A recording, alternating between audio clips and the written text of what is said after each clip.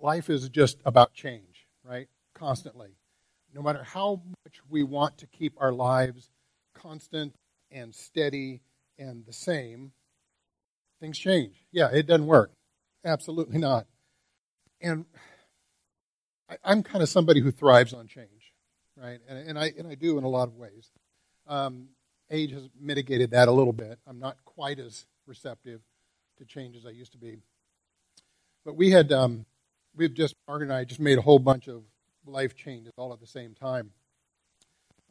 I had been in a job for a couple of years that paid really well and was rewarding in the challenging work that I was asked to do.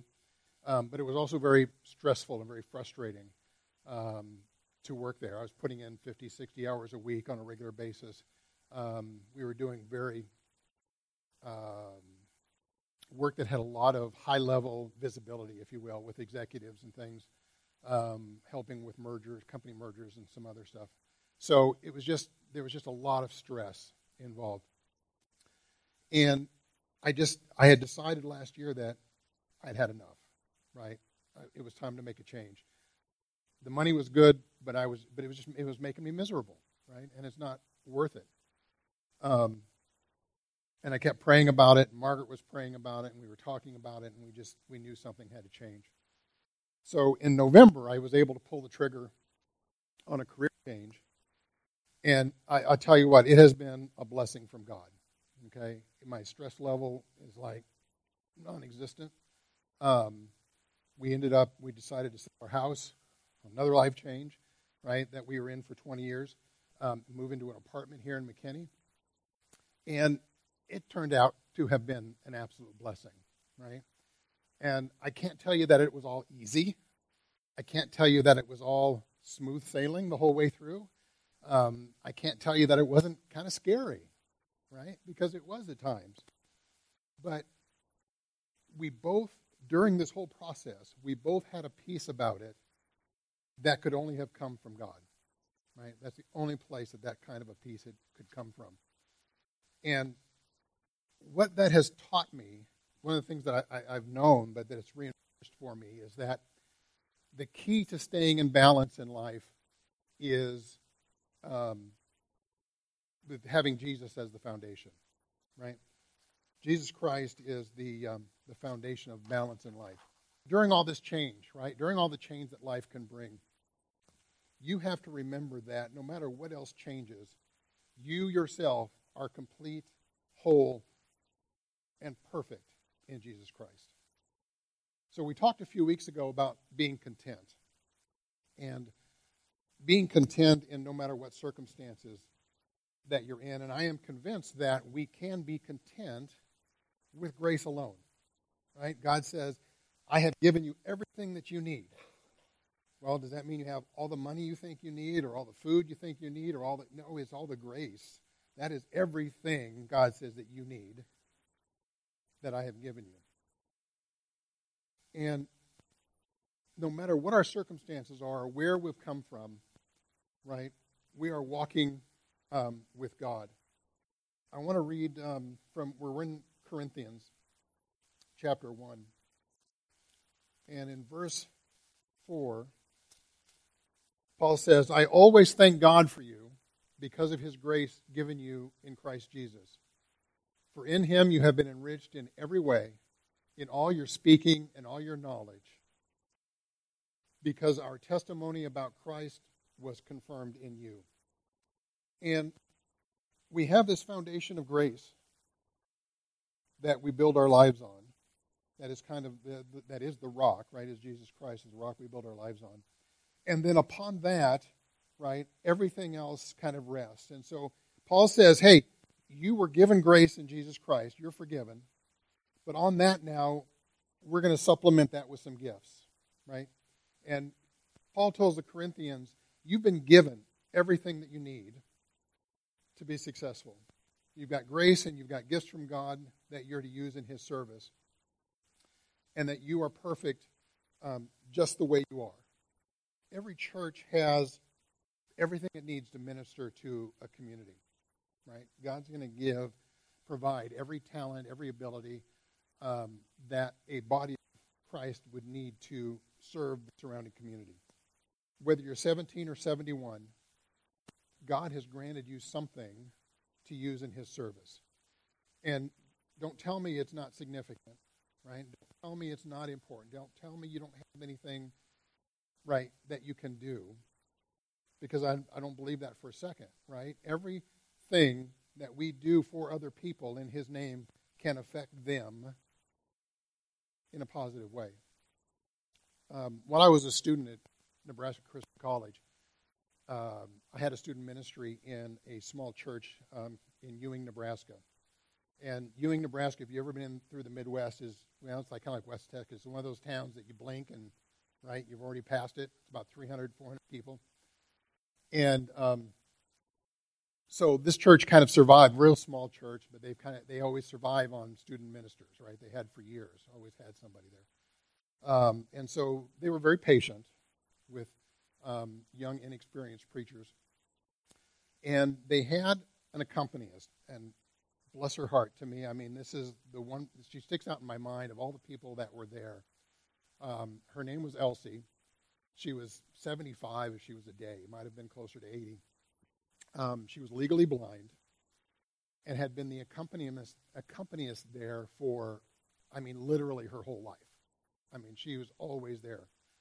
And one of my challenges was I had to plan the service, okay? And Elsie, God bless her, right, she was legally blind, so she couldn't read music.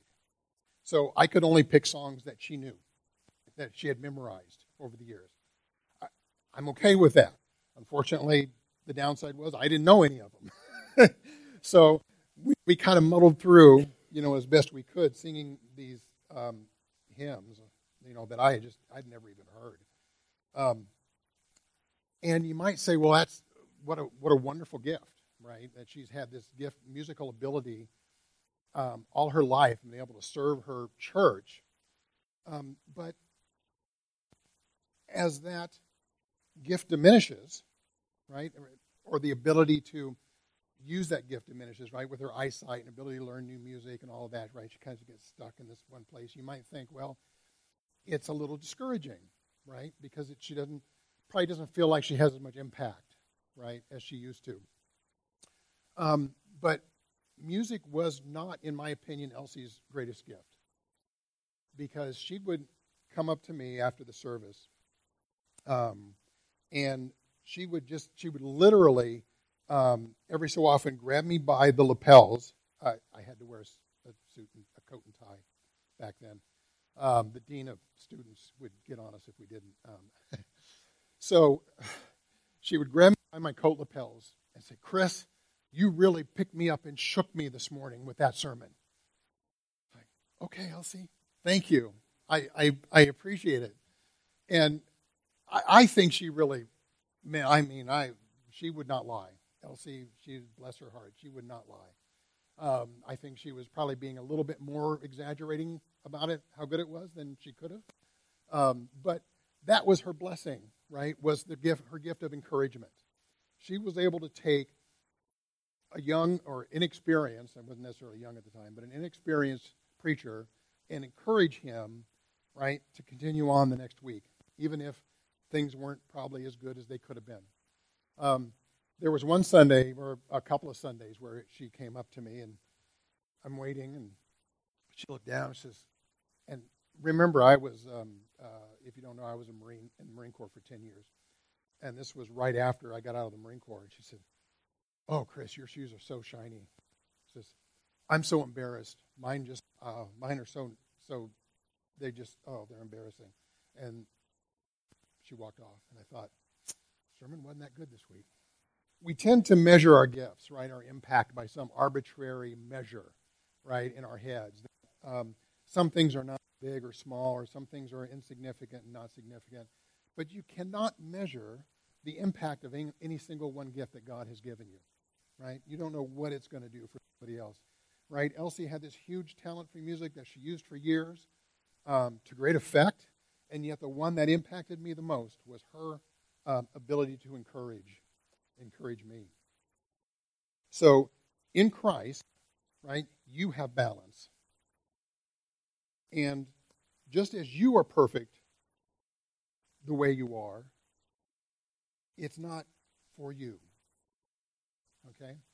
What God has perfected in you is not for you. What we have to do is make sure that we give these talents back to God. Right? And there are plenty of needs right here within these walls. Just, in the pews among you. But if you're spending all your time here and inside your house, right, kind of shuttling between church and the inside of your house, I'm telling you, you're doing it wrong, folks, okay? Everyone has needs all around you, all around the community, right? Your neighbors, your family, everybody has needs, right, and can use your gifts and what you're doing. If your gift, hospitality, right? Invite some neighbors for a get-together. Do you have gifts for finance or money management? At one church I was at, one couple hosted a financial gifts or financial benefits seminar, right? Financial planning seminar for young couples or just people who needed help, right? And they'd open it up to the community and try and serve those people and help them out with their finances, right? And the problem is getting to know people, especially today.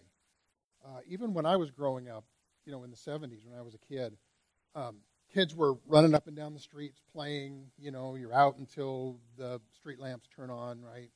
You guys know the whole deal. And it just, people would work out in the front yard or sit on their porch, or I was Midwestern, so a Midwestern boy, so if that tells you anything. But it doesn't happen that way anymore, right? And we fall prey to the same thing, right? When we owned our house, we would drive up, we'd pull in our driveway, or you pull in your garage, and you go straight into the house, and he sees you again for 24 hours, right? Or 12 hours until it's time to head out for work, and then they just see you driving by. And we kind of get into these walled fortresses that we can't break through, right? Our kids are playing Xbox. They're glued in front of the TV. Yeah, I was glued in front of the TV too, but we didn't have Xbox. But they're glued on their Xbox. They're glued on the internet. Parents have their own thing, right? Their parents are on their iPads doing their thing. They'll shuttle the kids to soccer, shuttle them back, right? And that's kind of the whole day. So getting involved in people has to be intentional, okay? It's got to be on purpose. And I think you have a lot more contact with outside people than you probably think you do, okay? But this contact is so very important. In Matthew 5, verse 13, starting with verse 13, Jesus is teaching what we call what we refer to as the Beatitudes, right? The Sermon on the Mount. And he's talking about salt and light, right? And how we are to be in the world. And he says, you are the salt of the earth, but if salt loses its saltiness, how can it be made salty again? It's no longer good for anything except to be thrown out and trampled by men. You are the light of the world. A city on a hill cannot be hidden. Neither do people light a lamp and put it under a bowl. Instead, they put it on its stand and it gives light to everyone in the house. And I didn't really understand, right, I was more of a city boy, and I didn't really understand this analogy for a long time until I read about salting meat, right, and understood what that really meant. And the short story, right, the short answer is you've got to get this salt worked into the meat, right? It's got to kind of soak in or penetrate, if you will, to inhibit the growth of bacteria throughout it, right? It preserves it. And it takes about a 20 to 25% salt solution, right, to be effective. It's got to be at least that much to kill the bacteria.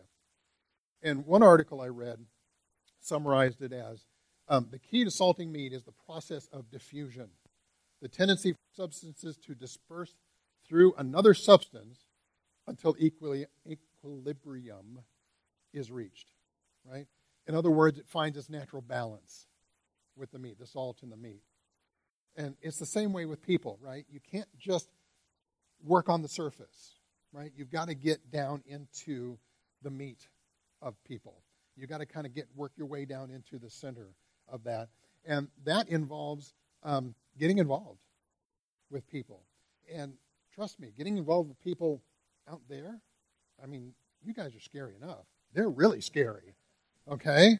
There's some strange people out there, right? We're actually, some of them probably, depending on who you ask. But it's,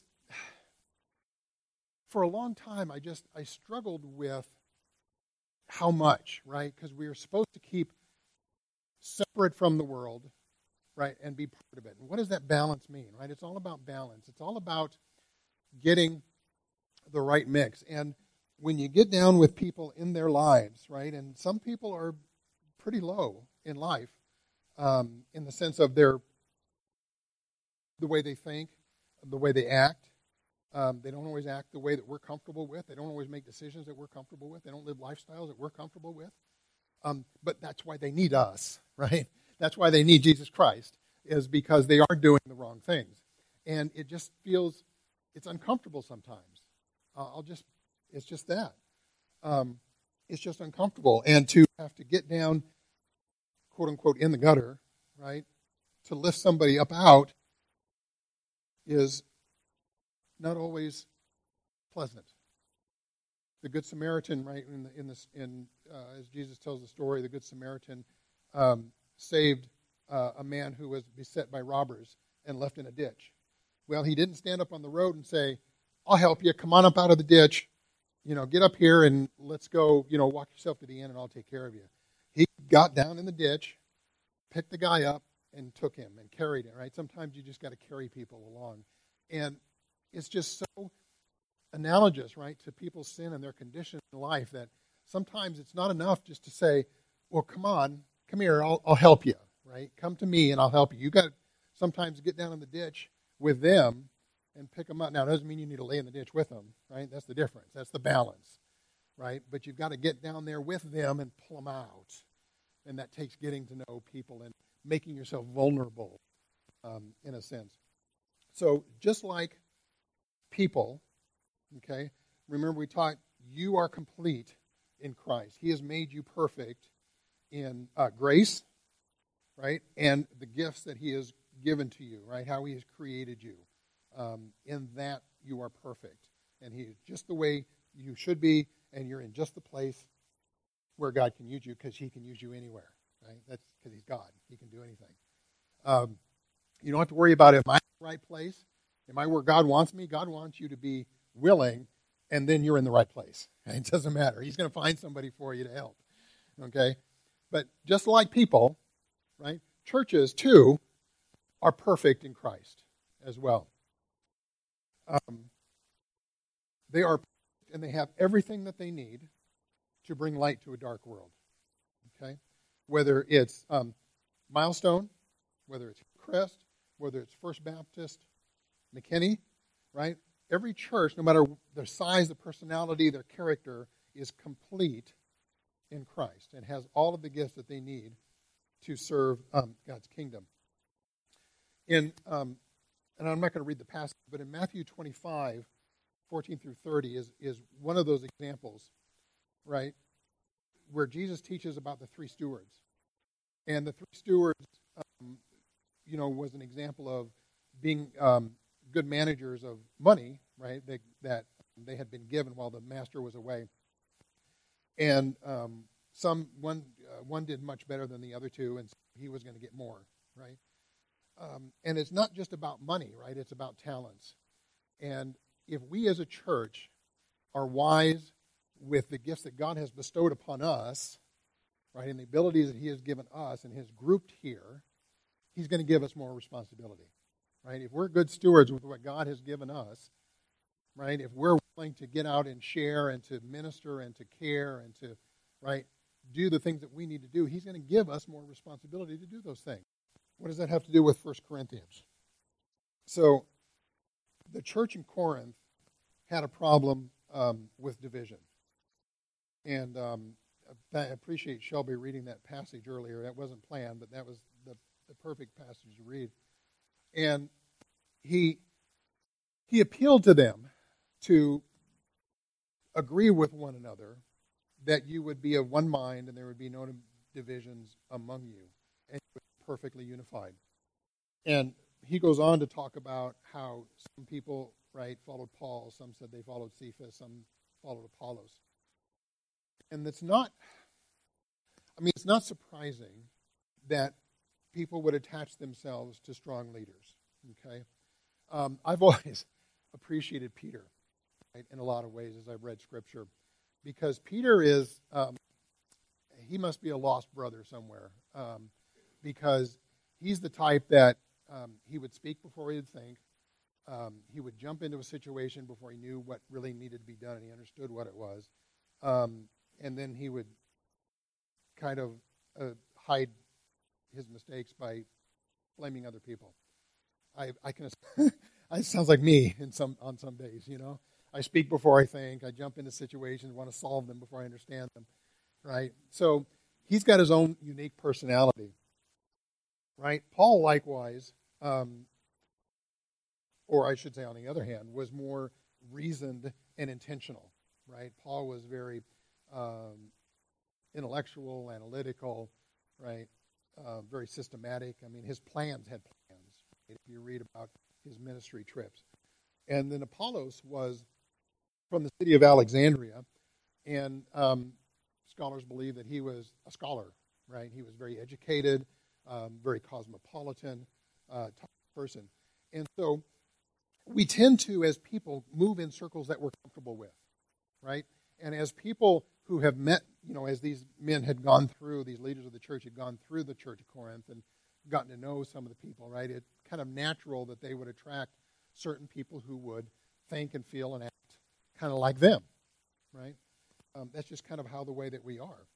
And I think that, or part of the problem was, Paul says, some of those people attached themselves to church leaders as a way to advance their position or get more influence, right, within the church. And the problem was these leaders that they were attaching themselves to didn't want to have anything to do with these other people's personal ambitions, right? That's not what it was about. Paul writes in verse 13, he says, "Is Christ divided? Was Paul crucified for you? Were you baptized into the name of Paul?" Right? So going back to the start of or this section of verse 10, he encourages us to be perfectly united in mind and thought. How do we do that? It's where we can be really stubborn sometimes. First of all, we have to have the same goals, right? If we're going to be perfectly united in thought and in mind, we have to have the same goals. Paul writes, "For Christ did not send me to baptize, but to preach the gospel, not with words of human wisdom, lest the cross of Christ be emptied of its power." The goal is to show Christ to the world, right? If Christ wanted divisions and arguments, if people wanted divisions and arguments, right, they can stick with the circles that they move in now. That's not what people want, right? We have to be different than the world. We have to show ourselves to be living to a different pattern than the world does. Secondly, we can be of one mind and thought if the church is a place of safety, right, and protection. It's tough out there. It's tough being out there.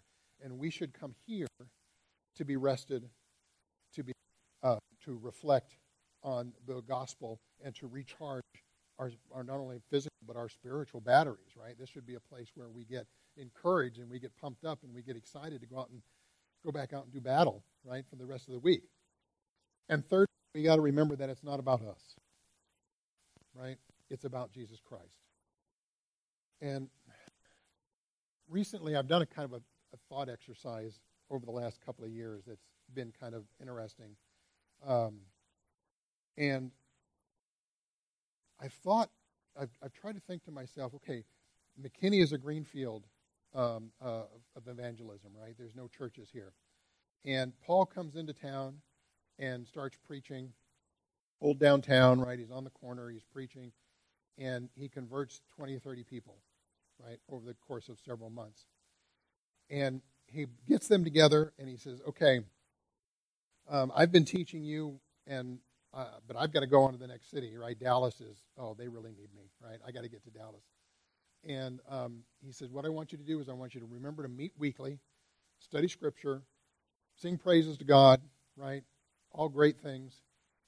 Make sure you give offerings for the poor and for the widows and, right, to take care of people in need, and have at it, right? And he leaves. What would they do? What would those weekly gatherings look like? It wouldn't look like this. It wouldn't look like that. I mean, what we have is modern church, not this church. I mean, what we have constructed as a society is modern church. I guarantee you they wouldn't think of this right out of the box, right? It doesn't make it bad. It's a thought exercise, right? What are the people in the community, what would they think of if they wanted to spend time with God and with each other, learning about what he wrote and singing songs and doing all the things that we do? What would that look like?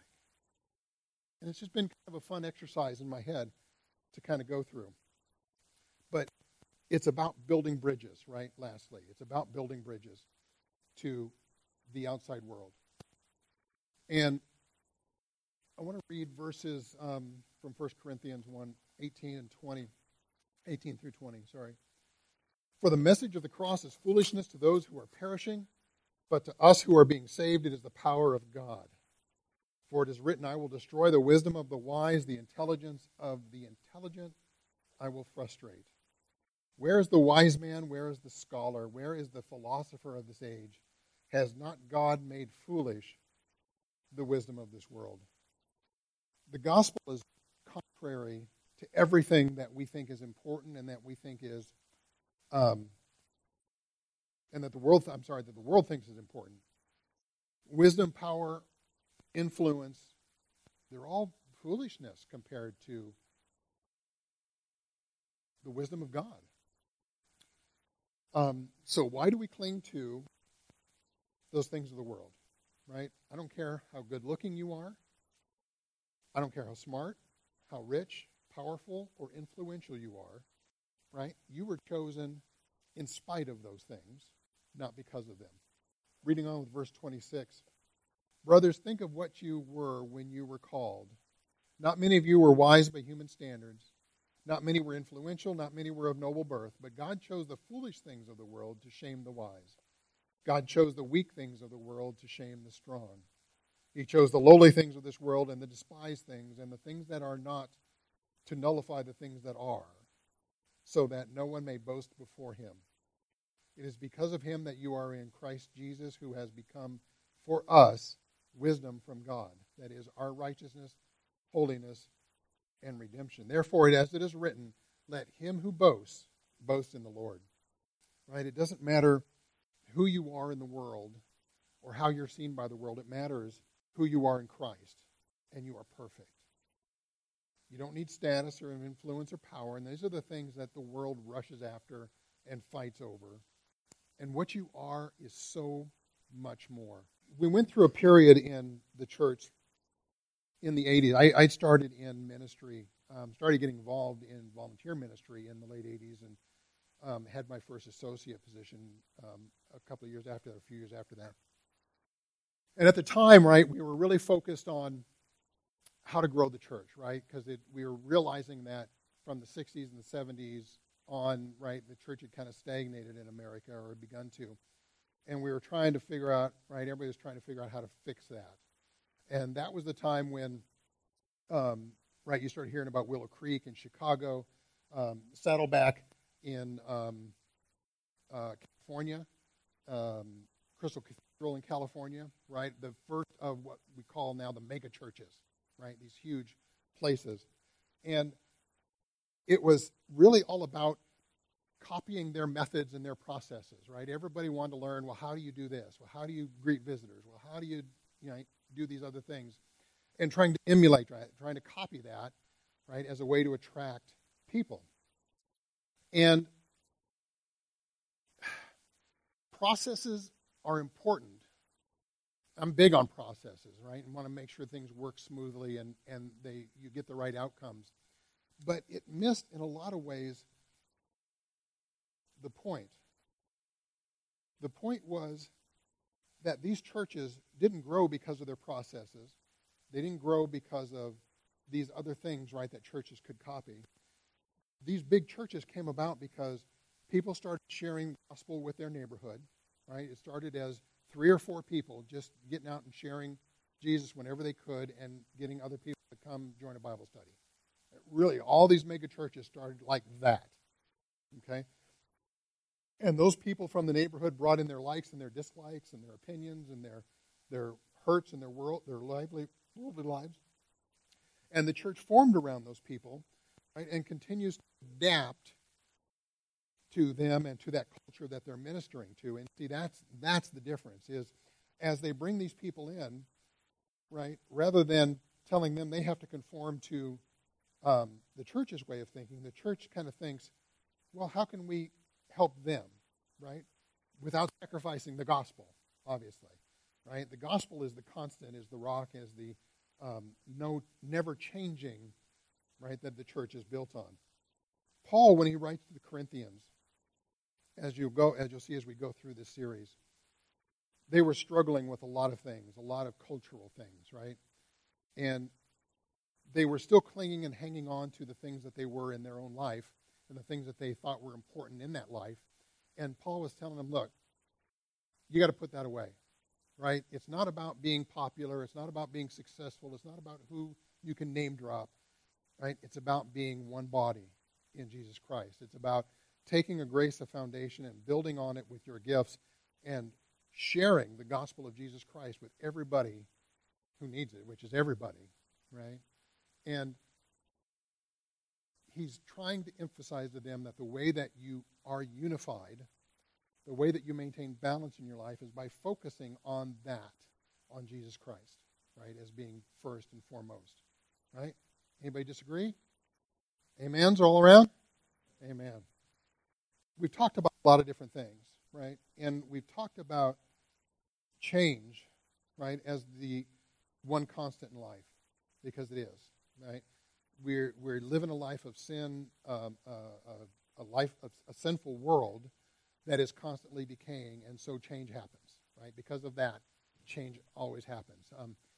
Change to us, change around us, and there's nothing we can do about it. But we can focus on Jesus Christ as that rock.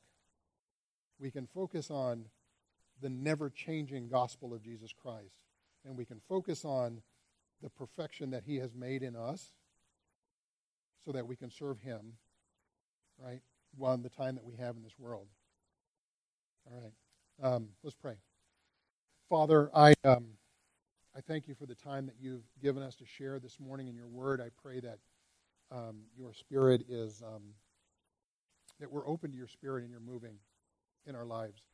Father, you are a great and wonderful God. You are a loving God, and you have blessed us with every gift that we could possibly need. I pray that we can use them to your benefit and to your glory in all things. In Jesus' name I pray. Amen.